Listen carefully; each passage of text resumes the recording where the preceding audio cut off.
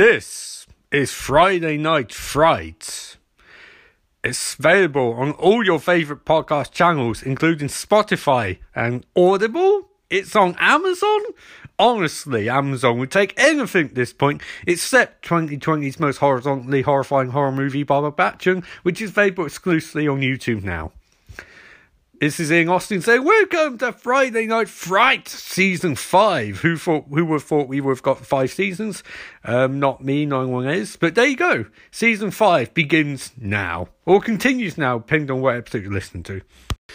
Well, I don't know, guys. Welcome to Season 5, Episode 1, I guess. I mean, I thought this podcast had died, and I think lots of you probably hoped it had. But no, apparently lots of people I didn't suspect have kept listening to this. The trailer for Season 4 is like 420 hits. It's views and listens, whatever. It's like, what? Why? Be honest, this podcast was never good, and it seems to have a following which is more listened to it when it's gone than when it's here. But much like your favourite TV shows from yonder, like Star Trek and some other TV shows which came back years after they were cancelled, we're back! The podcast is back! And yeah, how long for? I don't know, because I'm the most unreliable person on the planet for recording this shit. As you guys all well know. Spoiler warning, I swear a lot, that's why it's an explicit podcast. But what have I been up to? Making movies that no one's been watching, making a weekly show on YouTube called Detective Perspex Theoremverse of Theorems that no one's watching, but that'll be in a different, I'm going to discuss those things in different podcasts. You don't want to hear about those, you want to hear about Friday Night Fright being back on Audible, I don't know. It's one of those weird things about my life. I didn't even apply for Audible distribution, but somehow the podcast is on there. When I saw it, I was like, wait, what? Why? How? My voice on Audible?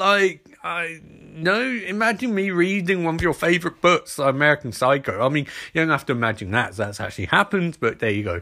It's crazy. It's I'm just a punk kid from Aylesbury who makes, not punk kid, I'm really old now, who makes silly movies and podcasts and for my own amusement, and then gets annoyed when people drive by unlike them and like them. I don't like drive-bys, what can I say? But I have a channel. I'm the voice of the voiceless, or at least the voice of people who don't really want to have a voice but want to listen to terrible podcasts. Yeah, it's crazy. But Season 5 is back. What's going to be in this season? I don't know. Anytime I say stuff, it doesn't end up happening. Hopefully the podcast will still be around in October for IOCTIT's Halloween 4. I don't know, honestly. But what I do know is we're getting close to being out of COVID, which thank fuck, because this year means shit, to be honest. I think for F1, we can all agree this year's been a bit shit. I've made 2 movies and I'm making TV show, and I'm still like, my God, I just want to go to the cinema. And that's a nice segue into the focus of this episode. It's 2 parts. 1, it's a really, really, really good horror movie called The Stylist. And 2, Godzilla vs. Kong, which I wanted seeing a cinema, but they're not open here because, apparently, even for your Ian 2 vaccines, as I am, you can't go and see a movie in cinema. You have to watch on Now TV for an exorbitant price. But I'll be discussing Kong vs. Godzilla and The Stylist, which is a genuine 2 very, very, very entertaining movies. One that's almost certainly going to be a classic, and the other one's stars Kong and Godzilla. But I'll start reviewing those in just a second after a brief word from our sponsor, Anchor. God, don't you love some Anchor butter? Okay, so let's start with Kong vs. Godzilla, and also a precursor, because I'm not a fan of Godzilla. I gotta be honest, I just don't really have much interest in movies, and that's not a criticism of them or anything like that, because I'm trying not to be like that. I hate people who are negative for no reason whatsoever. I respect Godzilla franchise. It's lasted a long time, it's great, and in theory it should be something I enjoy. It's just, it doesn't quite cater to my tastes. For example, I actually enjoyed the 1998 Godzilla, which should tell you everything, because that was a terrible movie in every metric, but it was schlock, and I love schlock, so I enjoyed it. As stupid as it was, at least that John Renner in a really cool blockbuster role. Although it did star Matthew Broderick, and he's just... he's really, really, really, really good at playing smug characters. He's just not something I particularly enjoy watching. What about the other ones? King Kong. I like King Kong. I like Skull Island. I really did. It's really enjoyable. But here's something which can be downright heretic. I don't get much from the original King Kong. And that's, again, to not criticise it, because it's a great piece of fiction in terms of how they achieved it and what they did, especially at the time. And it's got some genuine morals and lessons to learn, and it's incredibly made, like, by any metric. It's just, it's just not for me. Maybe I'd enjoy it now. I remember watching University and I was drunk as shit, and I watched it with one of my university flatmates, and we sat watching it, and we were incredibly pissed, and maybe and we watched it, and we fast-forwarded through it because we're too drunk to enjoy it. And then we watched Dude, Where's My Car? And then we spent 3 weeks saying dude to each other and pissing off every other flatmate. And also coining the term garnered to refer to Jennifer Garner or any situation where someone had been garnered. I was a bit of an arsehole at university, and, even today. So, there you go. The guy who fast-forwarded through King Kong and watched Dude, Where's My Car in full multiple times in a row. And then it's all a bit of a blur after that. So, I'm not necessarily yet expert at this franchise or mythology, but I do like blockbuster movies, and I do like getting good action sequences. So I enjoyed Kong vs Godzilla. I should add, it was made by Adam Wingard, who made segments in VHS and VHS 2, which are two of my favourite not even guilty pleasure horror movies, just slocky horror movies. He made You're Next and The Guest and this, and he is a really genuinely... and Blair Witch Project.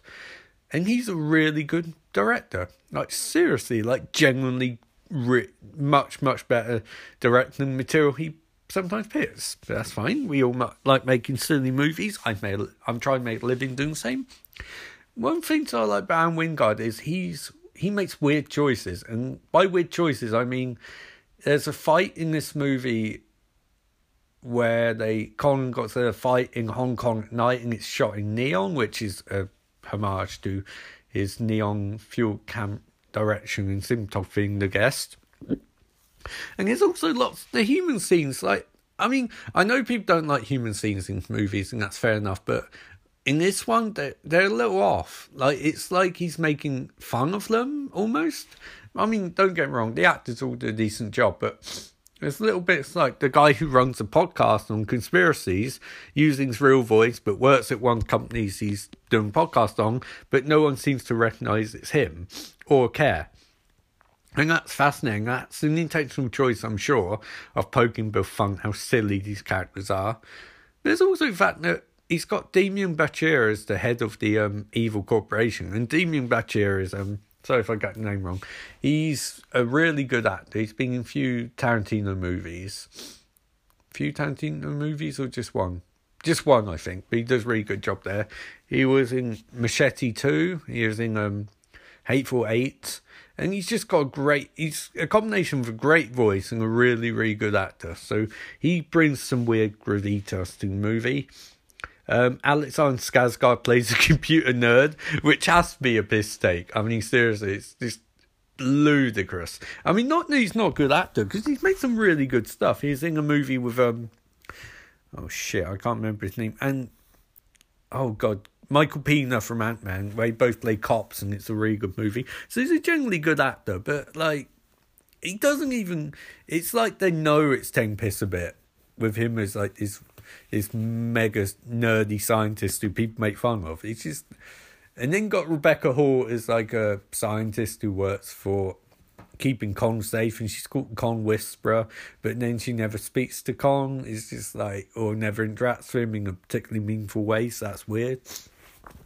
But generally, it's just a really fun movie. They obviously realise quite early on Godzilla has no character whatsoever, so they don't even try giving him one. He's just a destructive force of nature whose most emotion he shows is a nod near the end and a bit of a snarl. And so most of the emotion and the lead character status goes to King Kong, who is slightly better because in this movie he knows spoilers, he knows sign language. and he interacts with a little kid who knows sign language, and they have their little bond, and Kong's arc is he wants to go home because like Monarch is in 60 years or whatever, since 50 years or whatever since they last saw him, has trapped him in a biodome which Kong is trying to escape. So that's a bit weird. But that's just an excuse to have Kong and Godzilla fight. And they do fight. And it's pretty clear that Godzilla is vastly out of Kong's league, which is hilarious because everyone's getting worked up and saying, oh, they're going to level up Kong, you know, all that obsessive nerdiness that comes out of these movies where he talk about power levels and stuff like that. And in the end, Godzilla beats the shit out of him consistently. Very much like Superman vs. Batman, but this is very much like Batman vs. Superman, but better because Anne Wingard is a... Oh God, how do I say this without angering Zack Snyder fans? It's a much better director than Zack Snyder. No, I don't think I'd really succeeded there. Yeah, Anne Wingard's seriously a genuinely great, really good director, and he does a fantastic job here at making it weird and staging fights because we get prolonged fights. They're not cutaways like the other Godzilla movies, which were trying to go a Cloverfield route, but weren't close to being Cloverfield because Cloverfield was made explicitly with a good script to work around the fact that you barely see monster, whereas Godzilla and Godzilla King Monsters didn't really have good scripts. So, and this one doesn't have a great script either, but Anne Wingard plays up. He's a master at making these movies like VHS and The Guest, which are very entertaining, Blair Witch, which are very entertaining, but know exactly what they are. No, they're not trying to rise above their station. I mean, I suppose The Guest does a bit, but VHS and Blair Witch, I mean, they're schlock. They're schlocky horror. And that doesn't mean you can't do a really good job with them, because he does with those movies and he does with this movie. But at the same time, it's like you're not making like a fucking 5-star classic. You're making a movie where Godzilla fights Kong.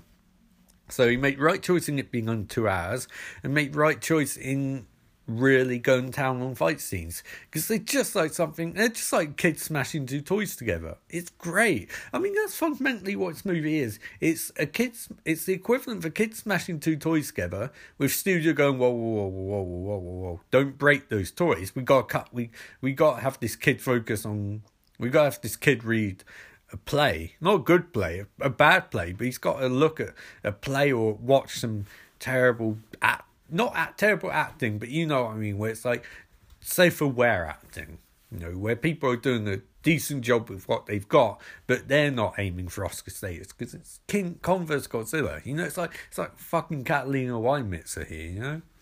So yeah, overall, I'd give this movie, I'd go for, in terms of what it's doing, here's the thing, I'd probably give it a higher mark if I'd seen it in cinema, and I do want to see it in cinema, but for now I'd probably go for like a 3 out of 5.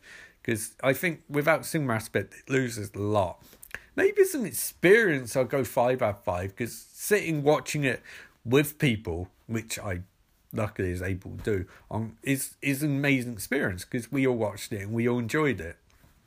You know, support bubbles, yay! So that's fantastic. So I really enjoyed Kong vs. Godzilla, and I definitely recommend watching it. And there you go. So that's the very watchable blockbuster outweigh. Now it's time to talk about the other movie, The Stylist. Okay, so now it's time to talk about Stylist. And I'm not going to spend super amount of time talking about this, not because it's a bad movie, because it's really, really, really fucking good, guys. It's more because I've struggled to talk about great movies in detail. It's one of my quotes. I think if it was like an interview format, it'd probably be better, but for now, it's like, I just want to talk about how good it is. I mean, seriously, it's on Arrow for one thing, and you should definitely subscribe to Arrow. I love to watch more of their content, but I don't have enough time to watch their content, unfortunately. But fundamentally, it's just a really good movie. And it's got a very interesting premise, because it's about a hairdresser who has some serious issues, and is looking for a sense of family and belonging, but can't quite find it. So in the meantime, she's very uncomfortable in her own skin. There's going to be made spoilers here, by the way. So if you don't want to be spoiled, give it 10 seconds. Wait, if you don't want to be spoiled, then you can stop listening to the episode now. Because, you know, this is the rest of the episode. I'm not doing conclusion here, so there you go. So yeah, this movie essentially boils down to someone who's not comfortable in their own skin, which is something a lot of people can relate to, and is looking for two things: one, sense of family and belonging, and two, to change who she is fundamentally from the inside out. And that was very sad. Normally horror movies don't do a very good job with having you relate characters, I find anyway. And that's not a criticism for the genre as a whole, because, you don't have to relate characters to enjoy a movie. For example, the characters in Friday 13th and Nightmare on Elm Street are usually terrible, but movies are usually watchable. But this does much better job of having you empathise with characters. And it really, really... you do. Because I particularly found this lead character... I'm terrible with names, but I really, really empathise with her, even though she's doing horrible things, which she does some fucking horrible things in this movie. She is really, really, really tragic and sad. And if you're wondering, Ian, you watch this movie, why can't you remember characters' names? I watched it weeks ago, and I should have caught this weeks ago, but I forgot because I'm not necessarily the most organised person. But that's... And also it's fascinating because the movie's directed by a hairdresser, someone who actually cuts hair. As a full-time job? I don't know if it's full-time job. Definitely as a main job, and directs movies around that, which is fantastic and something I can definitely respect.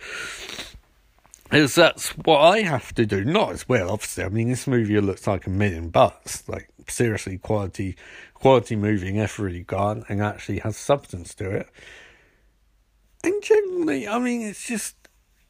it's one of those movies where you just love streaming services for supplying it, because I think it is getting a Blu-ray and DVD released by Apple, which is fantastic, but releasing on Apple, what the fuck? Apple will sell it, but it's an Arrow DVD, and releasing on Arrow streaming. The fuck? How do I confuse Apple and Arrow? It must be because it's that cool TV show. Anyway, Arrow TV is putting this out on their stream app, Arrow Video Player even, and it's fantastic because streaming apps, for all their faults, and there are a lot, allow a lot of movies like this to reach a much bigger audience than they otherwise would. Although I imagine this one would broke out anyway. But it's a fantastic movie. Like, seriously, genuinely really good. Really sad, but some terrific acting by actors whose names I can't remember because I watched this about 3 weeks ago. But yeah, no, definitely recommended. Like, really messed up movie, really violent. Scalping? First violent moment I saw it, I was like, what the fuck? Like, you don't expect it to be this nasty, but it also reminds you that, like, horror directors who, like, some marginalised sections of society when they get a chance to make horror movies, they make best horror movies because they've seen some shit, man. Like, some of the up-and-coming female directors and some of the up-and-coming non-white directors do an amazing job of horror. Like, Jordan Peele, for example, is fantastic because he comes at it from a different perspective, and so's the director of this movie. She does an amazing job. Really, really, really good job for the movie, and it's just, wow, it's great. It's just crazy good. And you can find it, it's called Stylist. It's on Arrow TV. You can purchase it, which you definitely should, and I'm going to do at some point. I think it was on sale not too long ago, but you shouldn't buy it on sale. You should buy it full price and give the director her kudos because she deserves it. And generally, yeah, this review's a reminder why I should probably do reviews shortly after I watch a fucking movie, but there you go. But really good movie, 5 stars. 5 stars? Oh shit, I didn't think I'd rate it that highly, but I do. I know you're going to point out, no, I barely remember anything about the movie, but definitely 5 stars. And at some point, I'm sure we'll do a review where I actually remember what the fuck I'm talking about, because this is shoddy. But definitely go watch it. Really good movie. Highly recommended. Even though I can't remember specifics. It's just a scalping, slashing, sad, tragic, funny, sweet, charming, well shot, well written, well acted horror movie. And honestly, nowadays, when do you get all of those elements in the same horror movie? So there you go. Watch The Stylist on Arrow TV now. Okay, that's all I'm doing for this episode. You got to ease back into this stuff. I hope you enjoyed it on Audible. I hope you really enjoyed Audible. Hey, Amazon, why aren't you accepting my movies? Yeah. Oh, I wasn't going to say that. Oh no. Apparently, you can backdoor your way onto Amazon if you go through other means rather than applying directly. I don't understand it, but maybe someday there'll be a way to get on Amazon for your movies without having to go through an attributor. Who knows? Anyway, for now, this is the host of Friday Night Frights saying, remember, life is beautiful and so are you. Peace out.